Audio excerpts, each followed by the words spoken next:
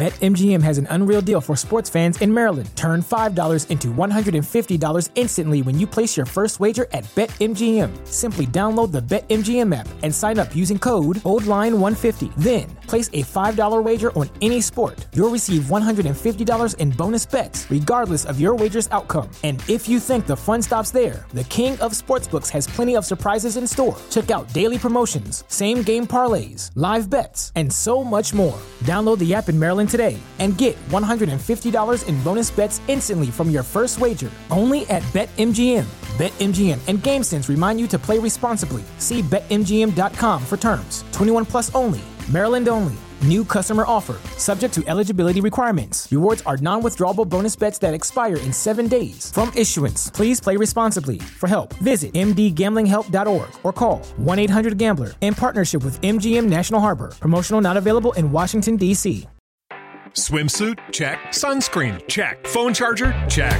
Don't forget to pack the 5-Hour Energy. It fits great in a pocket or carry-on, and the alert feeling will help you arrive ready for anything. Now get 20% off when you use code 5HETRAVEL at 5hourenergy.com. Expires April 30th. One-time use only. Not valid with other discounts. Remember, visit 5hourenergy.com and use code 5HETRAVEL to save 20%.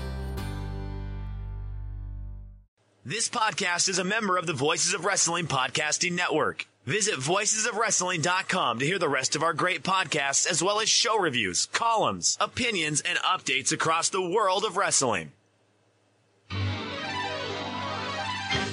Hello, everybody, and welcome to another edition of WrestleNomics Radio. I'm Brandon Thurston, broadcasting on demand from Buffalo, New York, where today is Sunday, August the 29th, 2021. And today in the program, we have ratings to talk about. We have AEW Dynamite doing a pretty big rating. AEW Rampage this past 2 Fridays ago did a pretty big rating. Becky Lynch thinks she did a pretty big rating.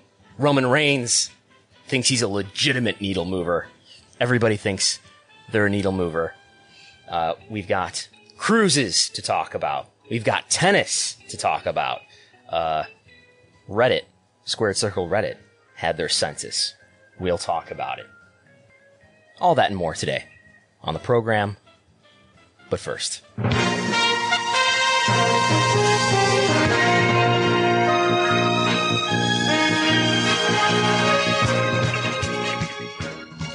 joining us from my immediate south is everyone's favorite ring announcer and independent wrestling historian, Chris Gullo, who has just experienced some 50 minutes of audio testing. And now the audio sounds optimal, maybe suboptimal. But here we are. Welcome to the program.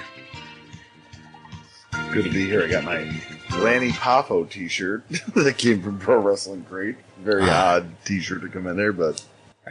You've met Lanny Poffo, certainly, right? I have. Yes, I have. Yes. I've worked a few shows with Lanny. We've worked side by side with Lanny Poffo. I remember on one show I was on with him, we were watching the monitor of the match that was happening on the show in the ring, and I was doing stupid commentary for what was happening in the ring, and I was told after the fact that I was being frowned upon by Lanny Poffo for my behavior. How dare you? Not like he's said anything unprofessional on commentary in New Japan Pro Wrestling. Lanny Poffo's been a commentator in New Japan Pro Wrestling. So who are we to question the genius? What's new with Chris Gullo? Anything? It was an off weekend as far as wrestling related. I actually did a comedy open mic the first time in a long time in a while on Friday night at a really cool place in downtown Buffalo. It's a cider place. It was pretty cool. So, downtown Buffalo. Where in downtown Buffalo? Main Street, where there's like just all these businesses now. Really? The theater district? Yeah. I guess you could say that. Yeah, it was right next to a restaurant that's pretty popular in Buffalo because they have a pink staircase. And then there was like a hatchet throwing place. I've seen this place on Instagram. Never been to it, but I've seen it on Instagram. Yeah, cigar shop across the street. Like, okay. I had LASIK surgery on Friday, And now I'm sitting here. You can see me on video. And Yeah. I'm not wearing glasses. I'm not wearing contact lenses. Was never a big fan of the contact lenses, which I wore in every wrestling match I ever had. They always felt, you wear contacts sometimes, right? Yeah, I wear them for performances, pretty much. They always felt kind of like they were sticking to my upper eyelids. They always felt kind of dry. And maybe I just didn't have the right kind. But anyway, now I've spent over $3,500 to have my eyes zapped with a laser. And you've considered LASIK surgery? Yeah, I was actually going to ask you off camera, and I forgot during the 50 minutes of testing. No. This is the good content right here. Of how much you actually paid for that, because my wife's like, ask him. See how much he paid, and maybe we'll get it for you. Yeah, it's $3,500. That's what I spent. Yeah, it's a per eye thing too. There was different options. You could have gone cheaper, but it's like the PRK, which is not the People's Republic of Korea. It stands for something else. It's more painful or something like that. Recovery time is more. I did the all laser LASIK surgery, which was a little more expensive, maybe by like $1,000. Don't worry, this is not where your Patreon money is going. I do have a day job. Your Patreon money is going to Chris Gullo. It is going to Jason Unperser, and it is going into buying things like a PC that I still cannot make work. More on that later. But no, my mom worked in the Veterans Administration eye clinic at the VA hospital for her whole career. So she's, an eye expert.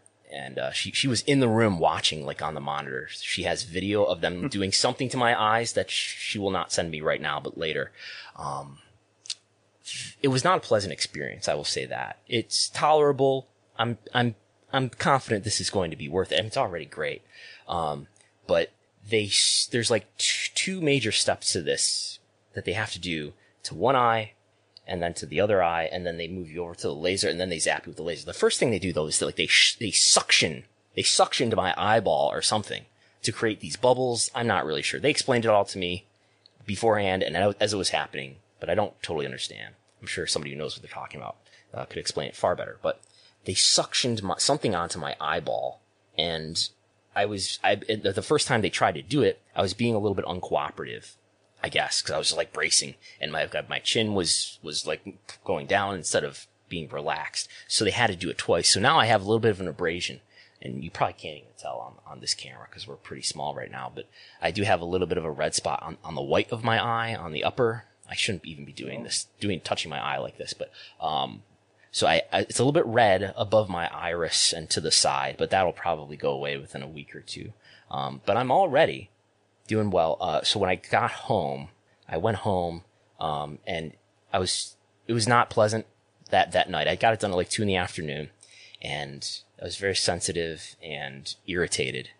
My eyes were very irritated. I just spent the day in bed in a dark room. I could not read. I could instantly, though, see far pretty well. I'm really nearsighted. I'm somebody, like, if I took my glasses off, I would not be able to read something written on a piece of paper like a foot away from me. Super nearsighted. Same for me too. I'm like I was like a -4.5, if people know what that means. Yeah, I'm -5. Oh wow, you're worse than me. Yeah. So we're really blind if we don't have corrective lenses. But already I was as soon as I was done with the surgery, blurry, but way different than it was before surgery with no glasses. Next day it was better, and now I'm on whole day number 2, and I can basically, everything's kind of normal right now. I wasn't able to really do anything. I blew up the font size on my computer and on my phone. I was able to do a little bit of work yesterday, and I was able to prepare for this podcast today, fortunately. And now this morning, Sunday morning, after having it done on Friday afternoon, I'm living like a new life. And it's pretty good. Everybody, I did make a note about it on Twitter, and everybody had some nice comments for me, and a lot of people who shared their experiences about how they had LASIK surgery, and they were very positive about it. So, yeah, they did though make me, sign all these releases, including I had to rewrite the phrase. Something to the effect of, I understand this might make my eyesight even worse than it was before. They made me handwrite that on the release form, which was a little bit ominous to do right before they were about to cut my eye. But nothing was painful as it happened. was uncomfortable. And then they put me under the laser, and there was like this incredible red and green light show, but it was very quick and not painful. It was sort of an uncomfortable day and a half, but I'm doing all right. They gave me a bunch of eye drops to take, of course. But yeah, it's so far it's pretty good. And I think I'm gonna be more productive. It's just I've always found it and been suspicious that I'm kind of lazy in the morning because I just can't see anything and everything's blurry. And I've always suspected that, well, if I could just open my eyes in the morning and see everything sharp and clear, I might be a little more productive to get up and get out of bed and get going. So, I mean, Did you, if you don't mind me asking, yeah. Ficta or Atwell or neither? Yes, I have. They gave me a shirt. Ficta gave me a shirt. Yes. Ficta, okay. Ficta's retired, but his partners now do Ficta Endel Eye Associates. Yeah, that's them. Yeah. They should be sponsoring us now. I'll have to send them an invoice to see if they'll pay us. That's all. I've got a PC here, the WrestleNomics supercomputer. It is all here thanks to our patrons who are supporting us every month at patreon.com/WrestleNomics. I have a PC. It is right here to my left on a little table. It is all assembled, but I cannot figure out how to turn it on. I must be doing something wrong, so it's a project that will continue to be worked on, and hopefully I'll have this supercomputer up and running soon. But it's got like 16 gigs of RAM. It's got a good processor, consolidated GPU, but I can't figure out what I'm doing wrong. I don't know what I'm doing with PC builds, but I've tried reseating all the connections that I think would be relevant, but I hit the power button, nothing happens. So hopefully I'll figure it out soon. All right. We want to get into the week that it was in the wrestling business. Sure. Why not? All right, we'll start with this. I guess you could say it's an article, but it reads a lot like a press release. WWE delivers the most viewed and highest... It is a press release. It is a press release. Okay. WWE delivers most viewed and highest grossing SummerSlam of all time. The annual event set records for live global viewership, gate receipts, indoor attendance, merchandise sales, sponsorships, and social engagement. And from the Stamford, Connecticut Business Wire, following a weekend of record-setting metrics, the WWE delivered the most viewed and highest-grossing SummerSlam in the company's history. This press release features multimedia, and they actually have where you can view the full release. But here's the highlights: more people watched Saturday's event live across Peacock and the WWE Network than any other SummerSlam in company history.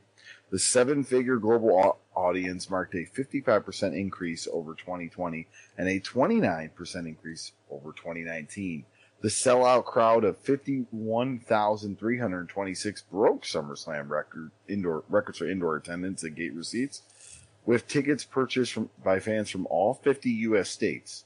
Saturday's live gate was more than 4 times greater than the last SummerSlam held with fans in attendance in 2019. Merchandise sales posted an increase of 155% over 2019. SummerSlam setting a new sponsorship record, growing by 25% versus 2019 and 18% versus 2020.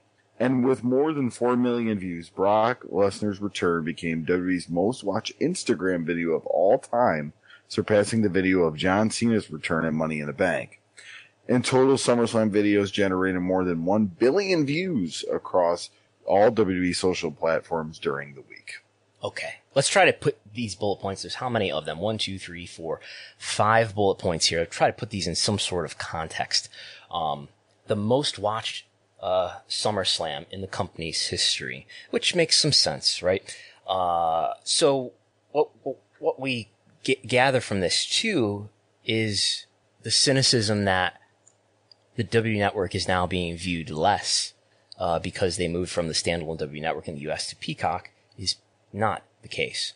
As we know, the standalone WWE Network had about 1.2 million subscribers.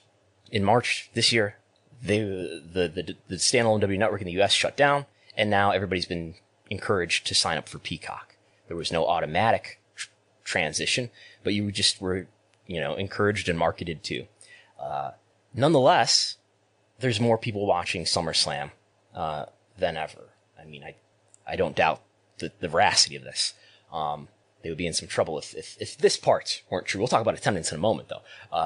But it makes some sense in that, you can subscribe to Peacock for $4.99, not $9.99 like the network was, or you can subscribe to it for $9.99 and have fewer commercials through the entire thing.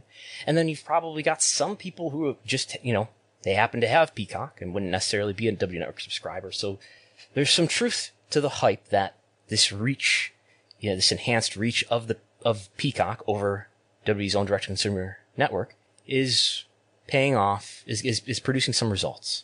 That said, there's some interesting fact to get out of this, in that where it says the 7-figure global audience. So that just means it was somewhere in excess of 1 million viewers. And who knows if that means average throughout or just checked out at least, 10 seconds of it. But anyway, marked a 55% increase over last year, which was on the W Network standalone, and a 29% increase over 2019, which means that 2020 was down from 2019. 2020 is a COVID year. What was even on SummerSlam in 2020? That's a good question. Braun Strowman and Bray Wyatt, right? With Roman Reigns running in at the end, finally returning. Yeah, okay, yep, yeah. But anyway, you got John Cena and Roman Reigns here. Bigger match. John Cena had not wrestled since the WrestleMania at the Performance Center. So it'd been over a year since John Cena wrestled in WWE. And so I think that means something. And I think it what was on the 2019 SummerSlam, but it was at least in front of a live audience. And it certainly doesn't dispute the notion that from 2019 to 2020 there was less interest in WWE. Whether you want to discount that because of COVID or not, this is just one, I guess, 2 data points without true values here, but with relative values in terms of a percent. But maybe there was some decreased interest, and I think we saw that too when Nick Khan disclosed a similar comparison using percentage changes from year to year when he discussed the Money in the Bank difference in viewership, which it was up in this year, 2021 as well. Money in the Bank viewership was because, now they're on Peacock, and apparently that really does result in more people watching these W Network, these pay-per-views. A sold-out crowd of 51,326. In the last couple days before SummerSlam, and there could have been some sales. I'm sure there were some sales on the last couple days, but Nick Khan said in print and Variety and to Ariel Helwani for BT Sport that the paid ticket sales were were over 45,000. Sounds pretty close to what WrestleTix found in their analysis of Ticketmaster. 45,000 is the paid. Sure, this and that organization, everybody exaggerates their attendance. People get cantankerous about it, though, when it comes to wrestling, because wrestling's work, and this is the only objective measurement that we have of success. We can't look up how many touchdown passes Roman Reigns has thrown. We can look up, though, the attendance, or at least we can look at what WrestleTix, for example, reports what the attendance or what the tickets distributed count is. And when we see a number that doesn't reflect what was possible based on the ticket map, it's worth talking about. There's that. Merchandise sales increased 155%. So there's no headwind or tailwind there, except for the pent-up demand of fans, perhaps, more excited to be live at an event and spent 1.5 times what they did last year. Now, wait a minute, actually. This is probably not venue merch per capita, right? This is an audience of 45,000 people compared to 2019, when I don't know where it was, but I'm assuming it was in a basketball arena. So we've got probably well over 2 times the audience. So maybe that's what's happening there. So it's not clear if this is a venue merch per capita number or if this is a revenue comparison, if you see what I'm saying there. It was in Toronto, just so you know. The Scotiabank Arena in Toronto, and Rollins versus Lesnar was like the highlight of that. Also Goldberg versus Dolph Ziggler, which I totally forgot was a thing. And Kevin Owens versus Shane McMahon and a few other highlights. The best in the world, Shane McMahon. So it's possible that the venue merch per capita was down from that event, but the revenue was up just by sheer volume of customers that may have made a purchase. But anyway, or if any merch per capita was up, but we don't know based on this short sentence. SummerSlam sets a new sponsorship record, growing by 25% versus 2019 and 18% versus 2020. And I think that's WWE's business brand, which is pretty good and going in the right direction. WWE's business brand is becoming more advertiser and business partner friendly. Even while WWE is not a great consumer brand, in my view, it is becoming a stronger business brand, and that bears out here in the ad revenue, the sponsorship revenue that they were able to get here. It probably helps too that you've got a bigger audience. You're on Peacock now, and you can tell these potential advertisers that, it's not just we've got a track record now. We can look back at Money in the Bank that we had earlier this year and see how much viewership was up versus when we were on the standalone network. Now we're on Peacock, and the reach is bigger, the audience is bigger, and it probably helps your ability to sell advertising. Even though advertising is probably sold so far in advance. I'm not sure how this is all working out in streaming, but, a genuine positive for WWE. Video views, who knows what context to put that in. It's in front of such a tailwind, social media viewing is. So it's hard to get an idea of what a true index would be and what true, great numbers are. But, they did a bunch of billion video views, and who knows how many of them were even monetized. Maybe some of them, some of them were through YouTube, certainly. Maybe some others on other platforms were, but hard to say. All right. And, speaking of these records, we had a quote tweet from Roman Reigns on that saying legitimate needle moving. And that's a retaliation to people saying that CM Punk moved the needle. You think that's retaliation? They're focused on themselves. They're like, Nick Khan told me in his interview with Ariel, they're like a horse with blinders on. They're not, you know why they put the blinders? They don't look this way or that. No, they're looking straight ahead. They're in a race, and they're not paying attention to what anybody else is doing. They don't want to get distracted. So I don't know maybe he's talking about something else. Maybe he's talking, I don't know who he would be talking about, because their competition is sleep. Maybe he's talking about sleep. Yeah. Sleep doesn't move the needle. Right. But anyway, other things that might move the needle, we could talk about the ratings.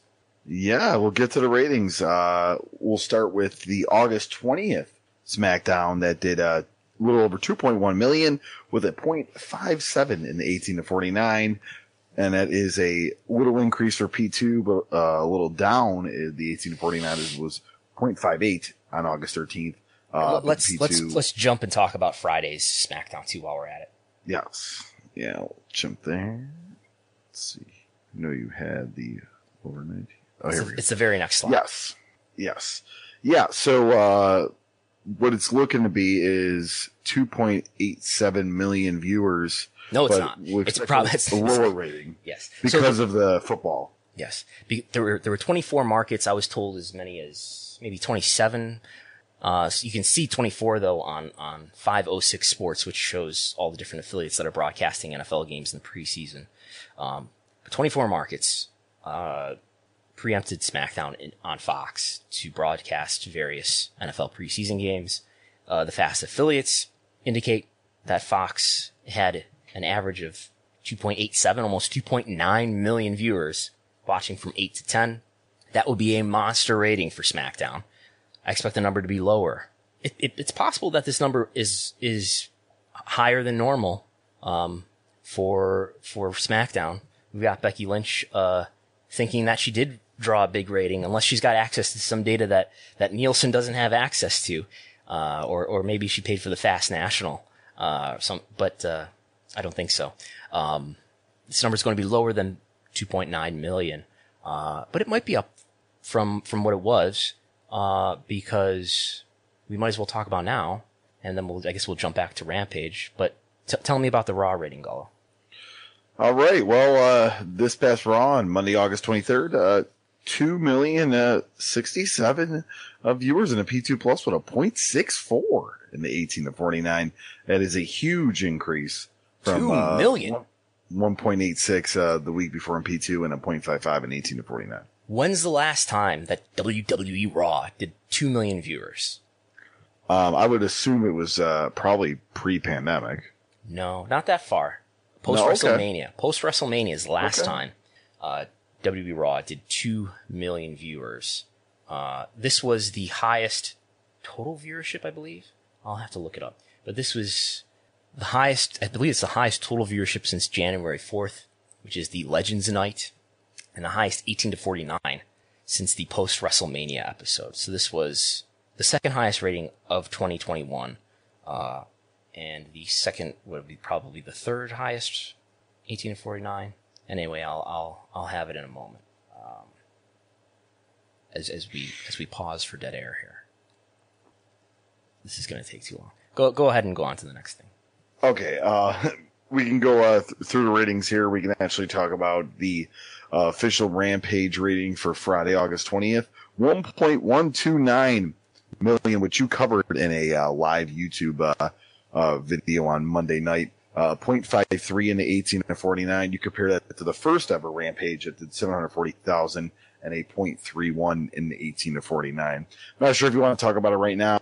With it being a tape show, and obviously not as anticipated as last week, how big of a decrease do you see coming out on Monday when we get those final ratings? A lot.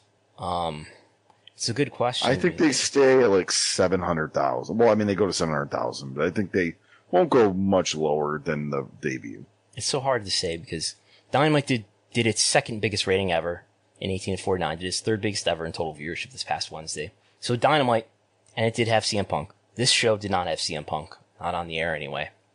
And I think the baseline for Rampage, at least without CM Punk on it, is something like the high 500,000s, and about half of that in the demo. And I could see this doing as low as in the 600,000s. But as I keep saying, I've shot low on all of these AEW ratings so far. Everything from the debut of Rampage, CM Punk debut at Rampage, and this Dynamite number was above my expectations too. But I'm sure whatever the case, for whatever it's worth, we don't need to talk about Twitter every episode here, but I'm sure there will be hysteria among some Twitter users on Monday when the final rating is reported, and the SmackDown rating is somewhere below 2.9 million, and SmackDown rating could even be lower than kind of normal, or could be disappointing because there were so many markets where it was preempted, and I don't know if SmackDown was re-aired later in the night. If it was, it'll all be aggregated together and it'll all be sorted out by Nielsen in the final rating. But I'm not sure if there were a lot of markets and how big these markets were. I think our friend Corey put together an estimate of the market sizes of these markets that were preempted, at least the 24 that we know of. And it's something like, took out something like 9% of the Nielsen homes of the cable home. Well, it's not cable, it's just Fox. So say there's 119 million homes. Almost all of them have access to Fox. With the 119 million homes with the TV in them, almost all of them are considered covered by Fox. Wipe out 9% of them.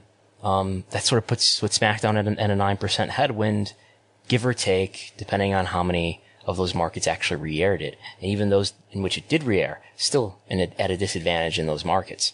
But we'll see. We'll see what happens. If not for these preemptions, I would think SmackDown would do a pretty high number when you look at what Raw did and consider the fact that the returning stars at SummerSlam were not Raw stars. They were going to SmackDown in the case of Becky Lynch and Brock Lesnar. So there's that. Next. All right. Moving on to NXT, who looks like they'll be getting a new logo. I don't know if you saw that. I did. But they did 685,000 in the P2 Plus with the 0.16 and 1849, pretty much identical to August 17th. 650,000 P2 and 0.15, so a little bit of a decrease, but that's where they're living right now. Yeah, pretty normal number for NXT. Not that remarkable. Nothing disinterests me more than people getting upset about logos and belt designs. Everyone's a graphic design expert, you know. We'll get back to Dynamite in a minute, but want me to give the Impact rating since we got some breakdown for Dynamite? Sure.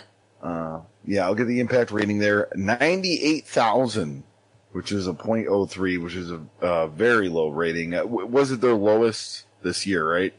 It was the lowest since July 1st. Not the lowest this year. That was the programming debacle.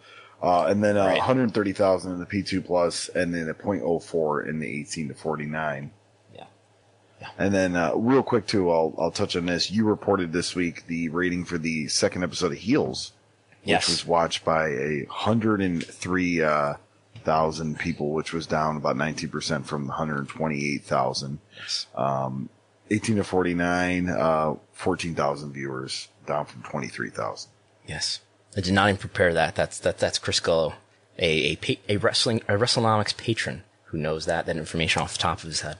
I've been watching Heels, and have you watched it yet, Brandon? I have not. Should I? You should, because it's interesting.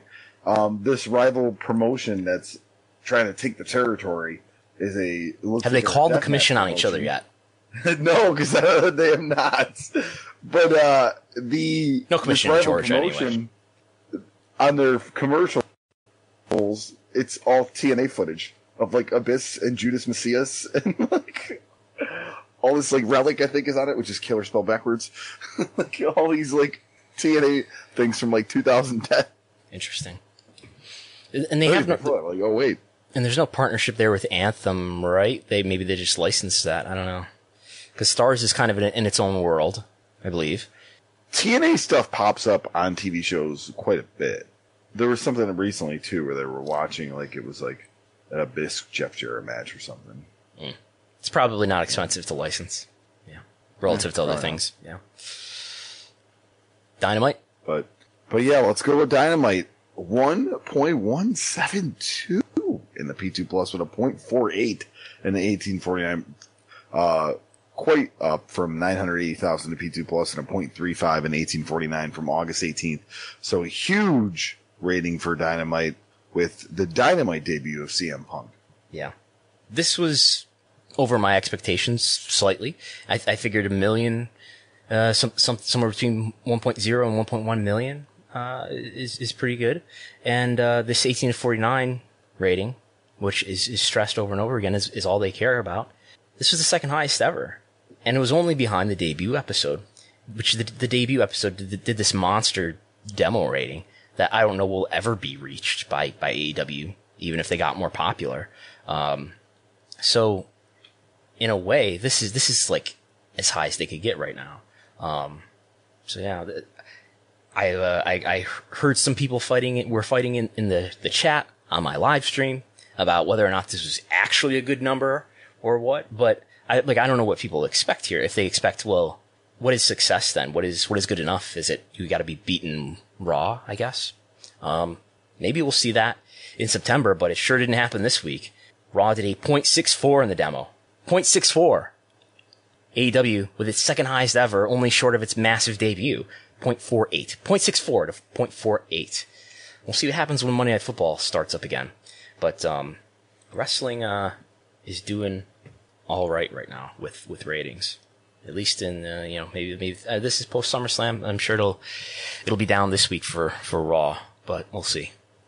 And you got a breakdown here, Brandon, of the quarter hour on Dynamite as far as what was the most viewed. And looking in the P2 Plus, the most viewed there was the Lucha Brothers versus Varsity Blondes with the Young Bucks on stage and Andrade promo, and then the Jamie Hayter and Red Velvet. The most viewed was the first. I'm sorry, it was the opening segment. Was the first quarter, and I think Matt Hardy has quote tweeted my tweet and cut a promo or something with a giant injured lip.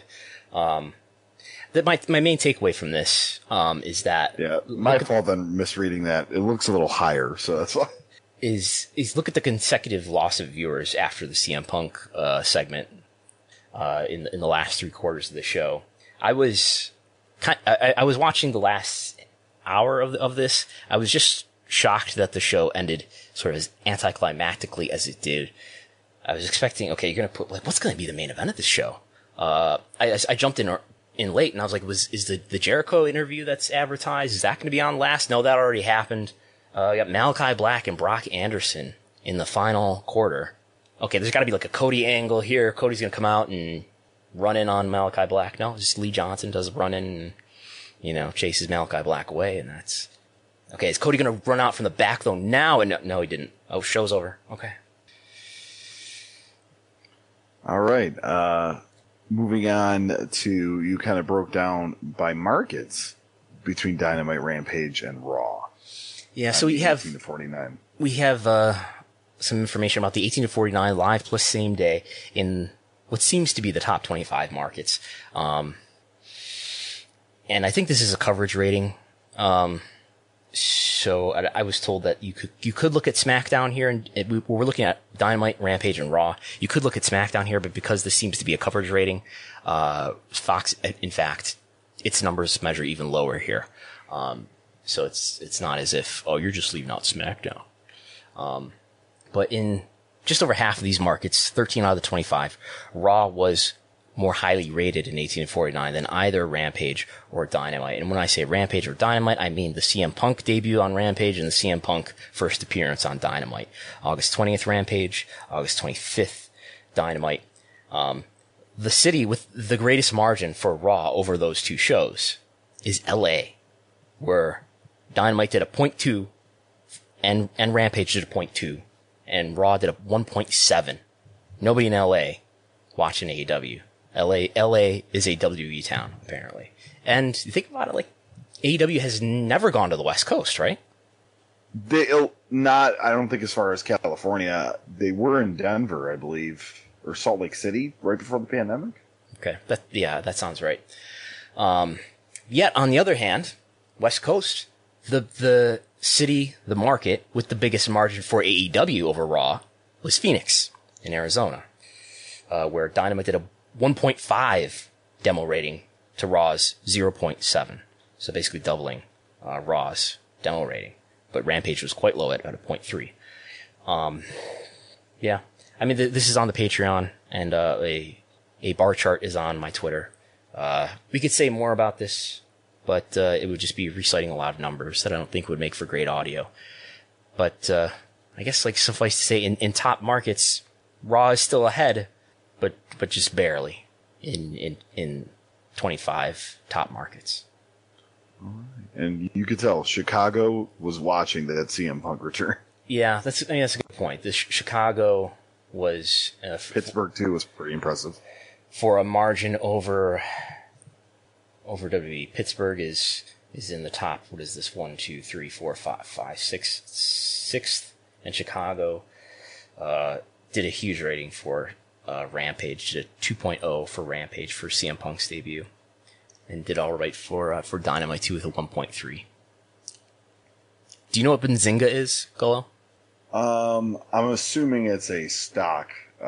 What gave it away? Website as far as articles and stuff. the clip I have of all the stock market prices on top. Yeah. So Benzinga is exactly that. It's a finance publication. They quoted me on this, Meltzer. I think that's it. They pulled some quotes from things that were already published, I think, for Nick Khan. I'm going to appear on a Benzinga podcast too that I've already recorded in the next few weeks, I think. But the headline is, the pro wrestling business is heating up to levels not seen in 20 years. Will it last? Do you agree with that, Gullo, that the wrestling business is heating up to levels not seen within the last 20 years? Yeah. I mean, I think interest. I think you're obviously not really seeing it in the television ratings, I guess. But interest-wise, I think more people are talking about wrestling now than they have in a long time. Yeah, I'm not sure. I guess competition is heating up in a way that it's not heated up in the U.S. in 20 years. I think that's what's happening. And for one thing, that's creating a lot of chatter among fans that my Twitter account is often at the center of. But we're close to the center. WWE's never had a competitor that's this strong. Still far behind it in many ways, including revenue. It's behind it by 10 times. But it's an interesting time, and attendance is doing well. Ticket sales are doing well for WWE. At AEW scale, it's doing well for AEW. It's hard to tell to what extent this is in fact pent-up demand that will subside in time. I think it will subside to some extent, and we'll find out in the next couple months. I think ratings for Raw are going to go down just because of the NFL. But SmackDown, really throughout this whole year, Raw and SmackDown have not fallen sharply, have not had precipitously falling ratings. Raw and SmackDown have been doing all right as far as ratings go. And if we look, in fact, we look at Raw. Raw has had a sustained increase in ratings with the return of live fans. Much to the contrary of what my predictions were before the return of live fans in July. In fact, Raw, which is the most stable metric among their TV ratings to look at, SmackDown is complicated by the fact that it's moved around to different time slots and different networks over the last 6 or 7 years. But Raw has been in the same time slot on the same network for many, many years. I feel like I say that every other week. But what we have, what I've put together here is a year-over-year comparison of ratings, the average rating for each month, going back to the middle of 2020 or 2015. And since October 2017, the comparison for Raw has been negative for every single month. Nope, wait a minute. March 2018. From March 2018, for every single month until May 2021, where it's up 4%. And then in August here, now we're up 7%. In the first full month, obviously Raw will have one more rating to add to August tomorrow. But it probably won't make a huge difference to the average. It might come down a little bit because that SummerSlam number was so big. But I imagine it'll still end up positive. So Raw ratings are doing pretty well considering what linear television is. And again, now that Showbiz Daily is back, we will have once time goes by, we'll have a little bit more time behind us to compare some wider TV trends to say, okay, TV overall is down this much. Or if we take out news, which is this anomaly, TV is down this much, and this is how much Raw or SmackDown are down year over year. In the case of SmackDown, I kind of want to, if we're comparing modern time, SmackDown on Fox, to do year-over-year comparisons, I kind of want to throw out or discount anything before the move to Fox, which is October 2019. And that October 2019 even includes this massive debut episode that skews the number. And in fact, I think we're looking at medians here, come to think of it. It's not average, but it's median. So sort of accounts for these enormous ratings like SmackDown had in October 2019 or SmackDown had in December 2020 with the Christmas NFL lead-in. But anyway, what we see, ever since SmackDown has had a year of history on Fox and has been able to compare a month to a previous year's same month, which is also on Fox. So that begins October 2020, where it was down 25%. And then November, when it was down 10%. December, it was down 8% from the December of the prior year. And it's negative until July of this year, where it's up 8% with the return of live fans in half of that month. And in August so far, we'll get one more data point added to this on Monday when we get the final rating for this past Friday. But it's up 2%. So what we're seeing here for SmackDown is, in this era where we're able to make year-over-year comparisons for SmackDown on Fox, the first 2 months where that comparison has been positive. So that's a pretty good story for SmackDown. And in fact, it's even stronger in 18-49, where in June it's up 3%. In July it's up 17%. And in August it's up 5%. Also, the first months that SmackDown has ever had a positive year-over-year comparison. If we want to talk about other wrestling shows, though, AEW Dynamite has been up strongly, up double digits ever since April, since the NXT competition went away, both in total viewership and 18-49. NXT, though, ever since the competition went away, they had 2 really good months in April and May. You can even say that if you look at 18-49, maybe that month wasn't actually so good because it was down 3% in May for 18-49. But total viewership was up 18% in April and then up 10% in May. But in June, July, and August, despite not having any AEW competition to go head-to-head with, down 9% total in June, even in July, and down 13%. And we've got all the data here for NXT. Tuesday, actually, no, we don't. Tuesday will be the 31st. We'll get one more data point. But down 13% at the moment for August, and down 27% in 18-49 for August. So, yeah, NXT definitely cooling off. But luckily they're going to be repackaged, and they've got a new colorful logo, and they're about to turn it around, right? Impact. All right. We'll do Impact real quick. So Impact, it's hard to talk about Impact because the total viewership is smaller. So I think these results that we get from Nielsen, which are based on a sample, are more volatile. Total viewership has been down 30% in July, 29% in August. It's been down. It's been negative in every month of the year, which is now the first year that we have a prior year to look at where they were on the same network, which is Access. Obviously, they changed their time slot in April from Tuesday to Thursday to not go head to head with NXT. But nonetheless, viewership is down every single month in total viewership. However, 18 to 49, which is an even smaller audience, right? Because it's just not the total audience, it's the 18 to 49 audience, so it's smaller and more volatile. Nonetheless, we've got positive comparisons in every month except for July. In some months, those are really big increases. We've got double digits in most months, and somehow triple digits in April, 131% increase. I would take that with a grain of salt and say that that's affected by volatility of a small sample. But we've got a preponderance of months here. We've got 7 out of 8 months where it is growing, and I would tend to believe that reflects some sort of real growth in their 18 to 49 audience and some sort of diminishing in the age of the viewer, even though when we see the median age viewer for Impact, it's, sometimes it's in the high 50s. I think one week he was even 60, and sometimes it's in the high 40s. But again, just the volatility that a show with a smaller audience is subject to. Okay. Moving on to an article from sportsgamersonline.com from Mike Straw. Buffalo Zone. I've known Mike for a long time.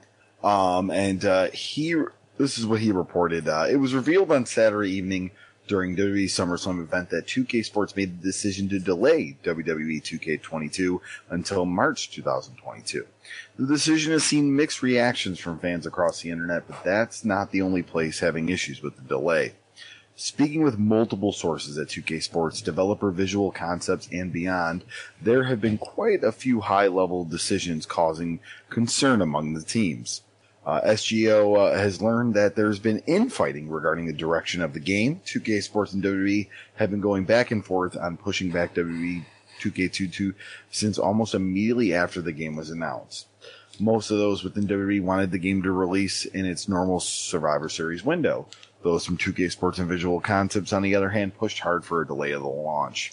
One of the reasons given to us was the sheer amount of releases over the past year. The team has been working on scanning wrestlers and building new character models pretty much from the ground up, while a number of superstars built were on the release list. Yeah, by release they mean talent releases, not like game releases. Yep. Yeah. One source even said that this is shaping up to be the most outdated roster a game has seen.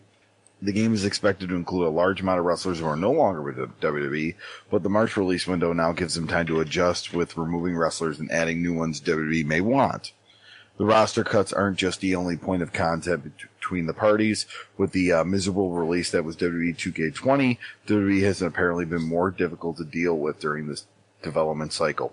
WWE has made it known that they want a better product this time around, despite still making record profits. The largest wrestling company in the world lost quite a bit due to the poor launch and reception surrounding WWE 2K20. Things got really bad when it reached a point where refunds were starting to be issued.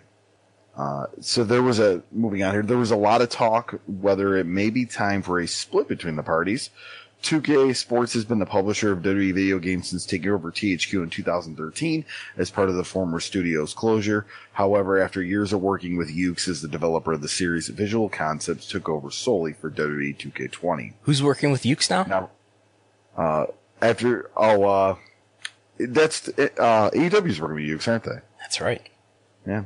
Fast forward to early 2020, while WWE and Take-Two Interactive, the parent company of 2K Sports, were having multiple meetings over the future, the Stanford-based company did hang other publishers out as far as possible future partners. It was like threats to cancel cable, one person said. Threats would come out with them claiming to have interest from one company here or there. I don't know how credible that was, though, or just idle threats. The last extension of the agreement was made in 2016, though no terms have been disclosed other than it was a multi-year deal. Rumors had it to be 6 to 7 years with WWE 2K22. WWE has made it known almost annoyingly so how much that this game means to the future of the franchise. To put it bluntly, it could be the end if it fails both critically and commercially again. All right, here. So, move down there. Oh, yeah. With the extra pressure during the build, the development team of Visual Concepts already pinched, underfunded, and understaffed compared to the past to have openly been angry. It's just a fun place to be, one source said. Second guessing happens constantly because of desperation to get things right. I'm sorry, it just hasn't been a fun place to be. Sorry. The one bright spot, many said, is that ultimately got the delay for WWE 2K22. With many of the game's elements being built from the ground up, it makes things less hectic, especially for some major new additions to the series. We are fans and gamers like everyone out there, one developer said. We are doing everything we possibly can to make the wrestling game fans want. From modes to how it feels in a ring, we want this to be the wrestling fans' wrestling game. With everything going on behind the scenes, however, I had to look into the possibility of WWE getting out of the deal with Take-Two sooner than the expiration. It wouldn't take as much as people would assume, they said. That's how bad it's been, but one great game and fan response could turn things around. Yes. So, a lot there between the tumultuous relationship, it looks like, between Take-Two Interactive and WWE. And I always wonder now with Nick Khan there if EA Sports would be somebody that WWE would be interested in because of that brand, and I'm sure Nick Khan thinks of that brand very highly. Has EA Sports ever done a wrestling game? Well, maybe while you look that up. No, I mean, off the top of my head, I could tell you no. Didn't they do like a WCW game though, or something like that? You know what? Maybe they did the Backstage Assault one. But anyway, so the surprise here is that the next W2K game is not coming out this fall, as it was revealed during the SummerSlam broadcast in a trailer or an advertisement. It's coming out in March of next year, which is not the usual schedule. Usually they like to put it out in the fall, and then it's ready for holiday purchases, but not the case. And Mike Straw did a nice job here finding out what's happening. And it's not that surprising, maybe, that, WWE's received a lot of bad reviews for its game lately in the last couple of years, and they've done alternatives. They've done the arcade game and Battlegrounds. And if this is the end of the term, which it sounds like maybe it is, if it was renewed last time in 2016 and it was a 6 to 7 year deal, we're probably coming to nearly the end of the deal. And this is a deal, like many other deals, that the current management has inherited from its predecessors. And you could see how the deal maker, Nick Khan, could feel like, I can make a better deal than this, So has EA Sports ever done a wrestling game? Yeah, so they have. You're right. WCW Mayhem and Backstage Assault, both games were not with high praise, but it was a long time ago, over 20 years. Is WCW Mayhem the one where Kevin Nash is like, don't pick me. You haven't got the dexterity or the something or other. Go pick Hogan. Is that one? I think that's Nitro. Maybe Thunder. Because Nitro had the really bad vignettes. Yeah. Right. Anyway, I think I did have Mayhem, though. I did play that on the PlayStation. My favorite was Thunder, because you could put in cheat codes, and you unlocked the most ridiculous characters. From, you would get, Doug Dillinger was a character. Right. But then you could unlock a prey mantis. Like a legit just giant prey mantis. Which is you could use. So hopefully more of that to come someday if WWE makes a deal with EA Sports. But speaking of deals, we recently got a new sponsor, Brandon, and it's our good friends at HelloFresh. Yeah. And here's the big thing with HelloFresh. With HelloFresh, you get fresh, pre-measured ingredients and mouth-watering seasonal recipes delivered right to your door. You can skip trips to the grocery store and count on HelloFresh to make home cooking easy, fun, and affordable. And that's why it is America's #1 meal kit. But wait a minute, Golo. We're both vegan. Do they have vegan options though? Oh, absolutely. I can tell you that I actually recently had the chickpea powered couscous. A lot of protein and a lot of delicious flavor. Also, they got great items like the roasted veggie caprese bowls that are delicious and truffled mushroom flatbreads, which are absolutely phenomenal. And I was talking, the seasonal ingredients. Here's the thing, Brandon, with the fall harvest is officially on with HelloFresh. You can count on seasonal recipes like pumpkin cinnamon rolls and Friendsgiving ready sides, as well as fresh, high quality ingredients that travel from the farm to your front door in less than a week. But wait a minute. I just spent a ton of money on LASIK surgery. I'm a little bit broke right now. Am I going to be able to afford this? Oh, absolutely you can afford this. And I'll tell you how you can actually get up to 14 free meals. That's right, folks. Up to 14 free meals. If you go to HelloFresh.com, 14 free meals. You got to go to HelloFresh.com/VOW14. That is important. And use the code VOW14 for up to 14 free meals, including, here's the thing, Brandon, free shipping. If I go to HelloFresh.com/VOW14, as in Voices of Wrestling, you get 14 free meals. That's how it works? That is absolutely how it works. Here's the great thing about HelloFresh. They are America's #1 meal kit. So once again, I want to thank our good friends at HelloFresh for helping sponsoring the network and the podcast. All right. Moving on to a statement from the United States Tennis Association as far as proof of vaccination to enter the U.S. Open. And that is important. Why, Brandon? Because that will be the home of the August 22nd episode of Dynamite. Yes, the U.S. Open is underway right now, ending on September 12th at Arthur Ashe Stadium in Queens. It's where Dynamite's going to run on September 22nd. It's when many people speculate Bryan Danielson will debut in AEW. Not clear if this will affect the AEW event. I have sent an email to the press office at the mayor's office in New York City. Have not heard back. I'll check my email, but I don't think I have heard back. No, I haven't. So we'll see what happens. If there will be vaccinations required. We know that at Madison Square Garden for WWE's show there in September, vaccinations are required. So I wonder if vaccinations will be required for the Arthur Ashe show. I mean, I don't anticipate COVID, the spike going down by September 22nd. If we look at some of the stats here I've included in the slides, where in the U.S., deaths are climbing back up as of the 27th. The rolling average was over 1,200 deaths per day related to COVID, which is sort of on the really comparable to where the summer spike was, I guess, last year, or even higher. So, and it's trending upward. It's not trending downward yet. So we'll see what happens. But speaking of which, are you planning on going out on the Jericho Cruise this October? On the Jericho Cruise? No, unfortunately, October is a very, very heavily booked month for me, and that's also during my anniversary, and I think asking my wife to go on the Chris Jericho Cruise for our 4th year wedding anniversary may not go well in this household, as they're not being a wrestling fan.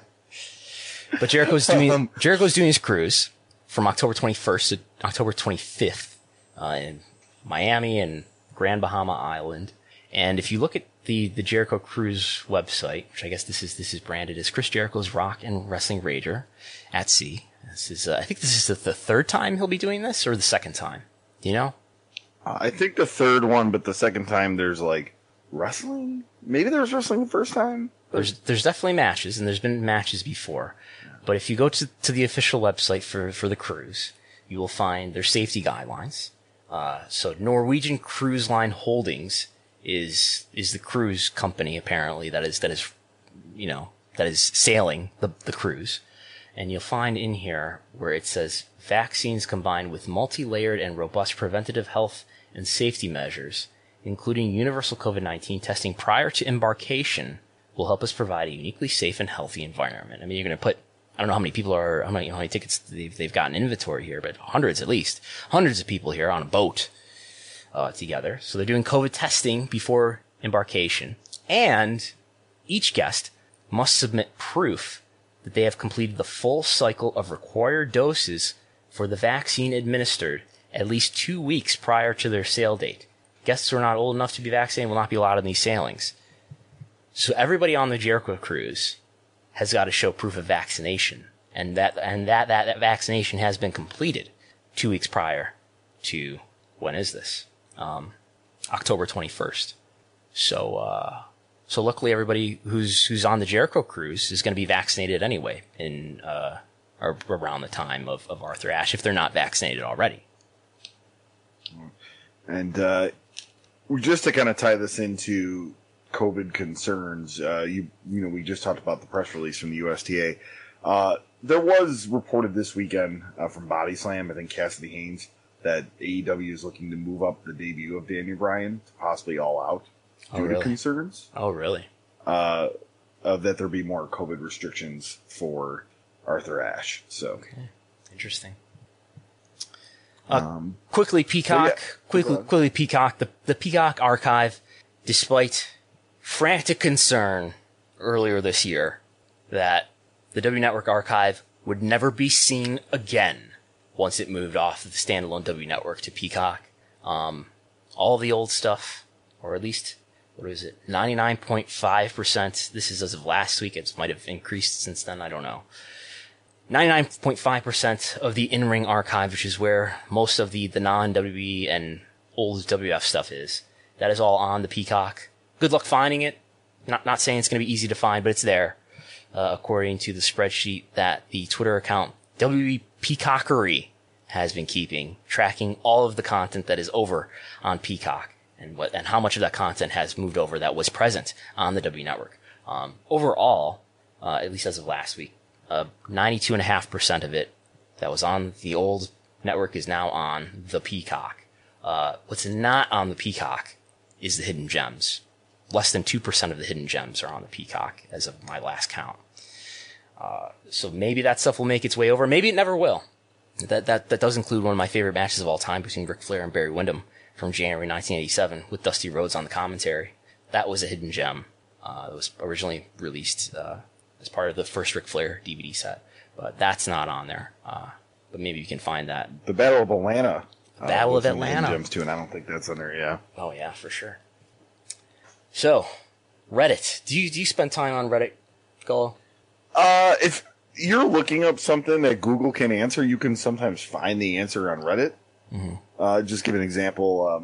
So I wanted to find out how many Buffalo Bill themed beers there are, and somebody on Reddit made a whole list of every Buffalo Bill themed beer, and you could find things like that if you're curious. And sometimes Google just won't give you that straight answer. Somebody at Reddit will have compiled a list. Is there a Bill's subreddit, Bill's Mafia or something? I'm sure there. Are you a mod? Are you a mod on the Bill's Mafia subreddit? I am not. I haven't delved into. I've never posted on Reddit. I've read stuff on Reddit, no pun intended. But you have Bill's season tickets, right? Yes. Yep. Season tickets. So, Bills. When does the NFL season start? In 2 weeks, regular season. Yes, September 12th. I can tell you, I attended a preseason game yesterday. There's supposed to be New York State mandates where indoors people have to wear masks. So the way the Buffalo Bills said it was the concourse and in the Bills store and all that. Now, I didn't go in the Bills store. I would assume they were enforcing in the Bills store. But I can tell you that they were not enforcing it at all in the concourse yesterday. Mm-hmm. Yeah. What's the latest with Cole Beasley? Still not vaccinated, and he got suspended for not being vaccinated. Okay. Because he ended up on the COVID protocol because he was like with somebody that I think tested positive. I don't really know. But he was on the COVID protocol, and then when you go on the COVID protocol and you're not vaccinated, you get fined. Okay. So another player got fined, and then the next day put on Twitter a picture of his first vaccination shot. Back off the mic a little bit. So yeah, Isaiah McKenzie got fined, and he put the next day he went and got his first vaccination shot. So now that we've only been recording this together since March, which is not the NFL season. You're going to be going to Bills games every Sunday. Well, not every Sunday, obviously. Only half of the Sundays in the NFL season. You're going to be going to Bills games. Are they all Sunday games? Is there a Monday Night Football game? Is it Thursday night? Home games are mostly Sundays except for one Monday night game. Now during away games, most home games are one. I'm guessing it will not be permissible to record during away games. Is that correct? we'll make it work. Maybe we do an 11 o'clock recording or something like that. Yeah. Okay. But anyway, do you go on the subreddit Squared Circle ever? I have seen stuff on there. Yes. Yes. So how many people are so Reddit Squared Circle did another census for the third consecutive year. They did one in 2017 too, which was a little bit different. But for the third year in a row, very similar questions have been asked. Some questions have been added and subtracted, but these are pretty comparable surveys. And we had one in 2019, 2020, and 2021. Sample size is pretty strong. Sample size this year was 9,504. Year before that, 8,837. Year before that, 8,475. And in the 2017, that we're probably not going to talk much about, it was over 8,600. So this year it was bigger than any year prior by hundreds. That's a pretty strong sample. How big is this population? Squared Circle on August 22nd tweeted a screenshot from what looks to be their analytics of the unique visits that they got. This was, I think, largely to show how much the CM Punk return was coinciding with traffic, where the day after in GMT time, on August 21st, they did 380,000 unique visits. That was obviously abnormal. In the days before, though, they were doing somewhere in the range of 164 to 180,000 unique visits. So think about how many people, this is global, obviously, but how many people are visiting this. Is this, because I know we're going to go through a quick summary of some of the results of the survey and the trends that we're seeing through them. So I know what some people will freak out and be like, well, these are just internet marks who don't matter. To get an idea, this is over 100,000 people who go to this Reddit on a daily basis. I don't know what you would qualify as a regular viewer, or maybe a monthly active or daily or weekly active viewer. I don't know, but this appears to be well in excess of 100,000 people worldwide. Now, granted, Raw and SmackDown are watched by roughly 2 million people, so that's less than a 20th of that. How online is the average WWE viewer or fan, however one might define that, I don't know. But I don't think this is insignificant. And the longer you say things that people on the internet think don't matter, the more wrong you will be over time. That said, maybe this represents a disproportionately hardcore fan, you might say. With that said, what we find here, one of the questions that they asked in each of the 3 years, 19, 18, and 20, 19, 20, and 21, is, how often do you watch Raw, SmackDown, pay-per-views, NXT, Dynamite, AEW pay-per-views, New Japan, and Impact? And there's a variety of responses that you can respond with, including, no, I don't watch or follow it.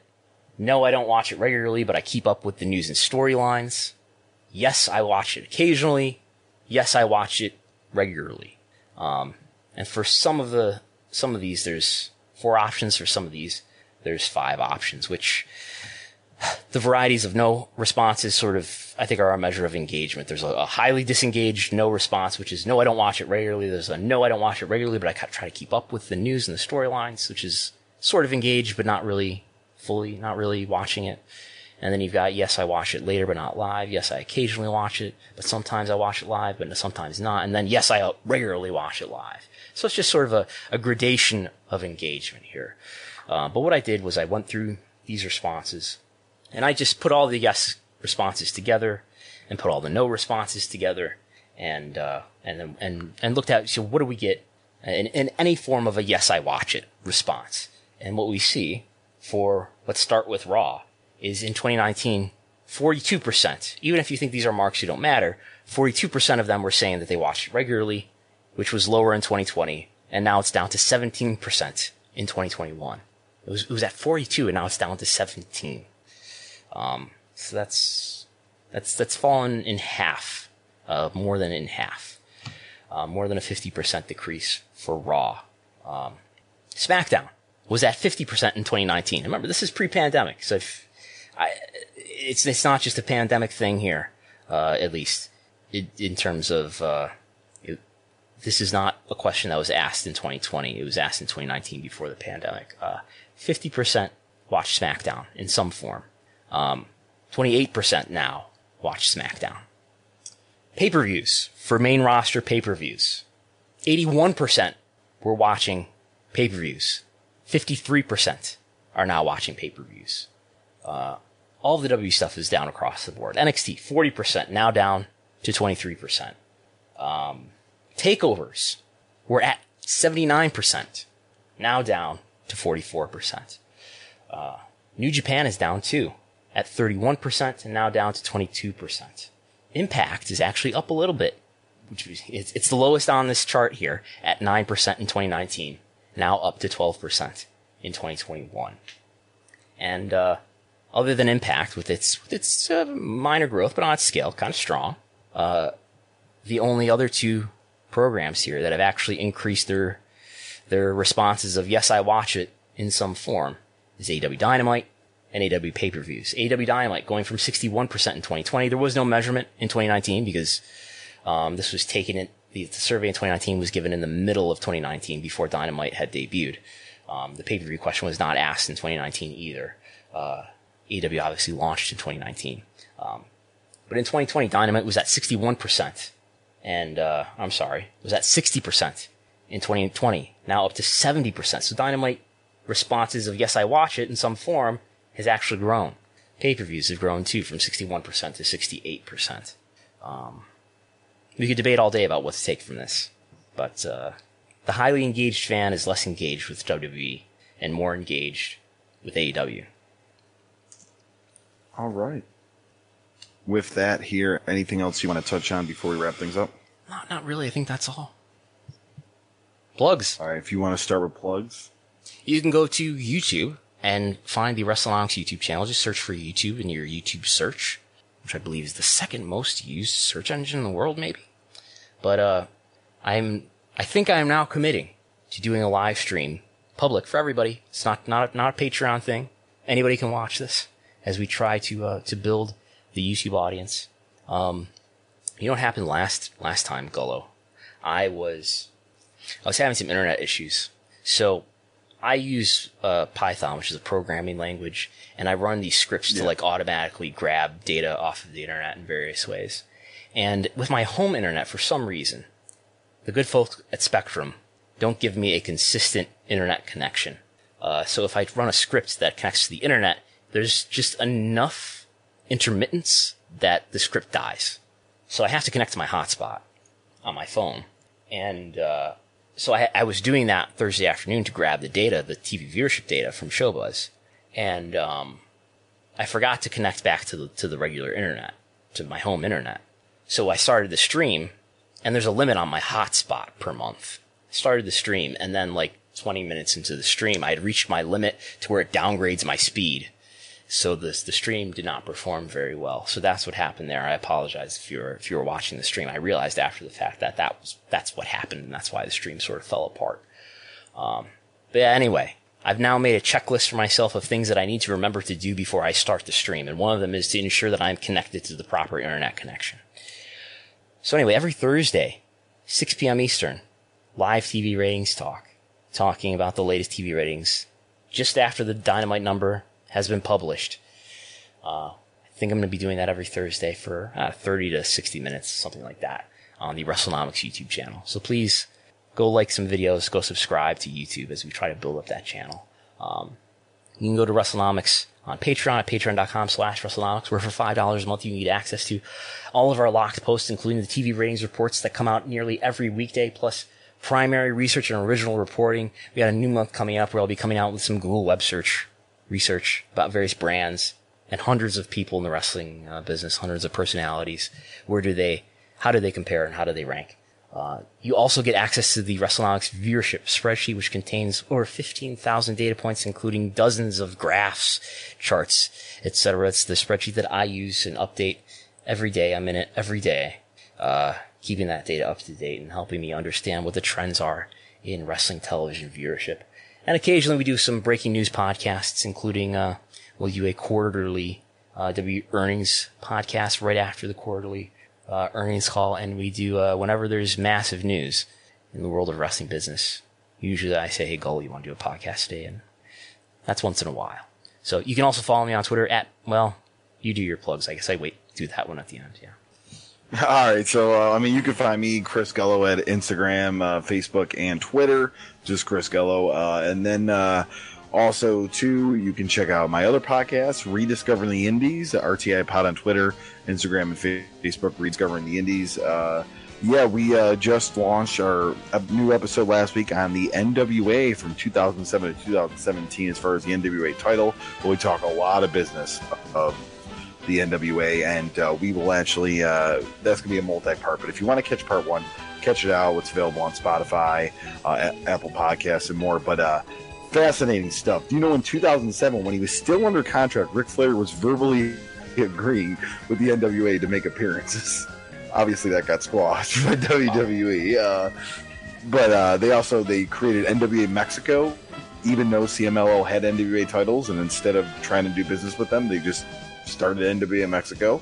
That attendance dropped very quickly after the first show. And then we also talk about the NWA TV deal with Colors, which was a Dish Network TV deal in the 9000s. The Phillips Arena show that only sold 2,000 seats. Sid was the big draw. And so much more goodness of the transition from TNA to the board of directors with Bob Trowbridge, and we'll eventually get into the Bruce Tharpe era and all that fun stuff. Okay. And you can follow me on Twitter at Brandon Thurston and at WrestleNomics. And I'm Brandon Thurston. I'm Chris Gullo. And we'll talk to you next time. Bye.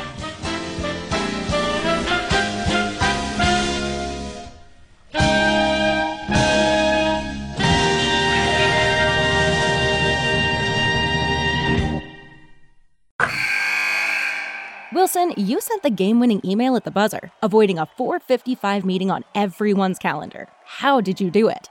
I got a huge assist from Grammarly, an AI writing partner that helped me make my point. And it works everywhere I write. Summarizing a doc only took one click. When everyone uses Grammarly, everything just makes sense. Go to Grammarly.com/podcast to download it for free. That's Grammarly.com/podcast. Easier said, done.